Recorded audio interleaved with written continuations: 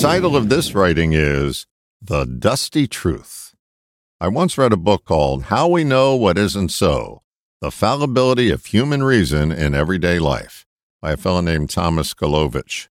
In there, you're going to find myths that we live by that just aren't so. For example, Galovic writes about the origin of the term Pennsylvania Dutch.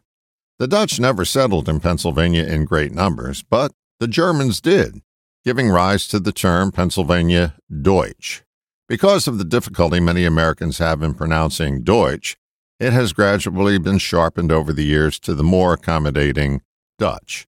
As a result, large segments of the U.S. population currently believe the ancestors of the Keystone State came from Holland.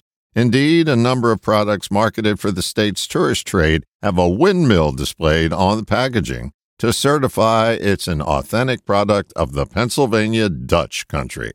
What do we know that just ain't so? My guess is a lot. We carry so much misinformation around in our head that we label as fact, and it stands in the way of any real facts coming out.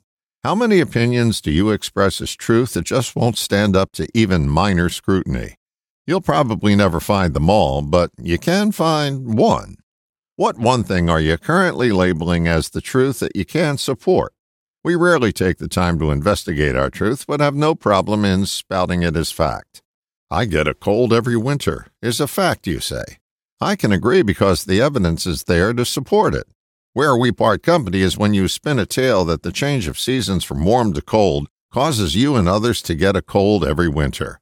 Then you solidify your truth with pseudo-facts and point to a cold remedy commercial on TV accenting the words cold and flu season. What about all the people who didn't get a cold or the flu? Don't they get included in the study? What one truth can you retire today? Because this I can guarantee, it's standing in your way. What are you holding on to that's indefensible and dragging you down? Chances are it'll be the thing that follows this phrase. Like I always say, you don't have to clean the whole house. Just find one little speck of dust and send it to Dust Bunny Heaven.